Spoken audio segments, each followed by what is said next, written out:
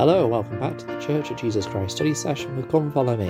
I'm your host Matthew Roberts and this is Series 2, Episode 290 of this daily study podcast.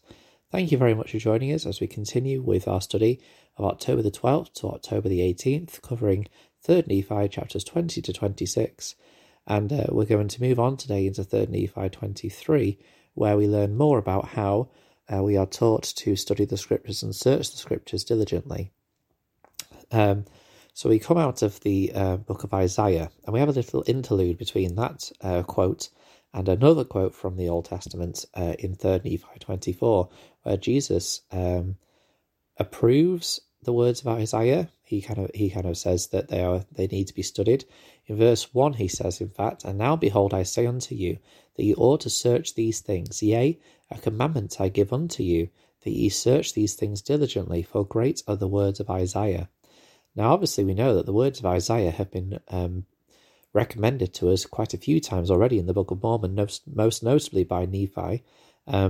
LeGrand Richard said this, quote, "In the Book of Mormon, we are told in at least 3 places that we should study the prophecies of Isaiah.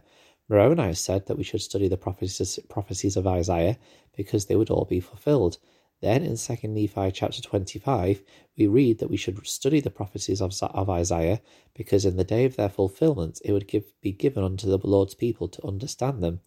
When the Saviour visited the Nephites, he told them to study the prophecies of Isaiah because the day of their fulfillment would be the day of the establishment of his covenant with his people, the house of Israel."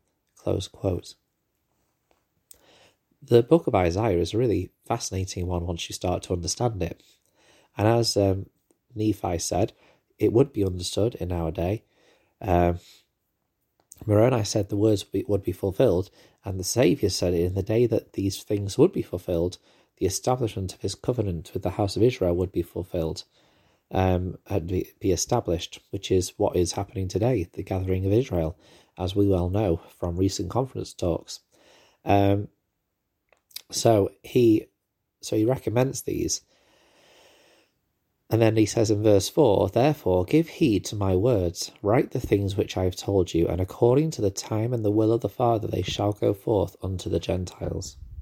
This is a really interesting point by the Saviour to record the words that he said. Spencer W. Kimball said this, quote, "The Lord is not trifling with us when he gives us these things, for unto whomsoever much is given, of him shall be much required. Access to these things means responsibility for them. We must study the scriptures according to the Lord's commandment, and we must let them govern our lives." Close quote. The Lord has given us these things. He required the Nephites to write them down so that we could have them in our day. But then we're not meant to have them in our day so they can then sit on our bookshelf and not be studied deeply. But we need to study them every day. We need to take into our lives the words which are written. We need to really apply them into our lives, and then we can really start to see the blessings that come from them, the promised blessings that are given so often in these records. And when we do go into the Come Follow Me next year in the Doctrine and Covenants, I'm still going to plan to set a study plan of the Book of Mormon through the year, and so there'll be a short chunk each day, just because I recognise just even more the great importance to have these things being pondered over in my life more. And the Saviour is reminding us of this. He says in verse 5, "Search the prophets, for many there be that testify of these things." And then an interesting interaction happens. So in verse 7, he asks that the records which the Nephites have kept be brought forward to him. Nephi brings them, and then he says in verse 9, "Verily I say unto you, I commanded my servant Samuel the Lamanite that he should testify unto this people, that at the day that the Father should glorify his name in me, that there were many saints who should arise from the dead, and should appear unto many, and should minister unto them. And he said unto them, Was it not so? And the disciples answered him and said, Yea, Lord, Samuel did prophesy according to thy words, and they were all fulfilled." And then in verse 11, "And Jesus said unto them, How be it that ye have not written this thing, that many saints should arise and appear unto many, and administer unto them?" And then in verse 12, and it came to pass that Nephi remembered that this thing had not been written. And it came to pass that Jesus commanded that it should be written. Therefore it was written according as he commanded. It's a very interesting interaction. Basically, the Saviour saying, this thing that the Samuel the Lamanite said would happen, it happened, right? And they say yes. And he said, well, why is it not written? And so they wrote it down. We don't know to what extent or how much of what was not written. We don't know if the entire prophecy of Samuel wasn't written or just that specific part. But the matter remains is that the Lord expected the Nephites to keep a record of what was kept. Hugh Nibley said, quote, when the Lord came to the Nephites, he made a big thing about keeping records. He went through the records himself and made sure that all the prophecies were mentioned. Samuel the Lamanite had prophesied something that was fulfilled. You didn't put it down here, he says to Nephi. Nephi's face turned red and he said, well, we'll see that it gets put down. It was very embarrassing, believe me, when the Lord himself was there, but he wants those records complete. Close quote. So in our lives, records and keeping a record and the things that are written down are so important. Whether that be in our own personal lives, in personal journals or personal histories or things like that.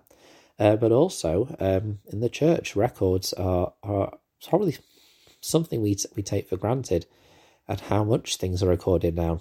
As a state clerk, I'm starting to understand just how much things are recorded down and things are kept preserved for the histories, and to keep the church administered correctly.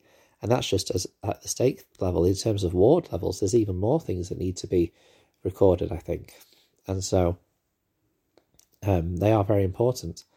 And then finally, in verse 14, it says, now it came to pass that when Nephi had expounded all the scriptures in one, which they had written, he commanded them that they should teach the things which he had expounded unto them.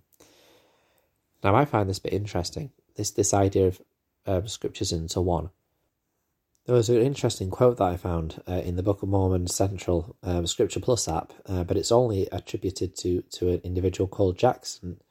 But even so, he does explain this phrase a little bit. He says, quote, to expound all scriptures in one perhaps means to bring all the revealed word of God to one focal point, laying stress on that toward which all scripture points, the mission of Jesus Christ. Having done this, Jesus commanded his disciples that they teach to others what he had taught them, thus bringing a chain of pure doctrinal understanding that would continue into subsequent generations. Close quote. Absolutely, that expounding all scriptures in one could refer to bringing it all together to outline to them the whole point of these scriptures, and that would be indeed to testify of the Saviour Jesus Christ. Whether it is the Bible, the Book of Mormon, the Doctrine and Covenants, or the Pearl of Great Price we are reading, they all are convergent into one thing, and that is to testify of the pre-mortal, the mortal, the immediate post-mortal, and the pre-millennial mission and ministry of the Saviour Jesus Christ. And I think that that is a wonderful, marvellous blessing that we have. The Pearl of Great Price is an interesting book of scripture as I sit and think about it, because that really does give, the pre-mortal as well as the before mortality existed, because it refers to the creation and then the fall. It has the pre-mortal. It also includes some of the mortal ministry, because we obviously have the Joseph Smith translation in there, which refers to some of the mortal ministry of the Saviour. We then have the post-mortal in the Joseph Smith history as well. And so there's just so much. It all points to the Saviour. All Scripture does. And so, bringing it all into one would help us to understand just how much the Saviour is existent in all of our standard works, which is why this is the Church of Jesus Christ of Latter-day Saints. And to have individuals who believe that we're not Christian, if they were to actually look at the scriptures that we study, it couldn't be any clearer, really. Thank you very much for listening today. I hope that you've enjoyed the study. Please do join us on the Facebook group, Church of Jesus Christ Study Session. Come and follow me if you'd like to join the discussion, either with things that I share on there or just share what you've been studying. We'd love to hear from more listeners on there. And you can email ldsstudysession@gmail.com if you have any feedback or if you'd like to join a future podcast episode. Thank you for listening, and until we meet again.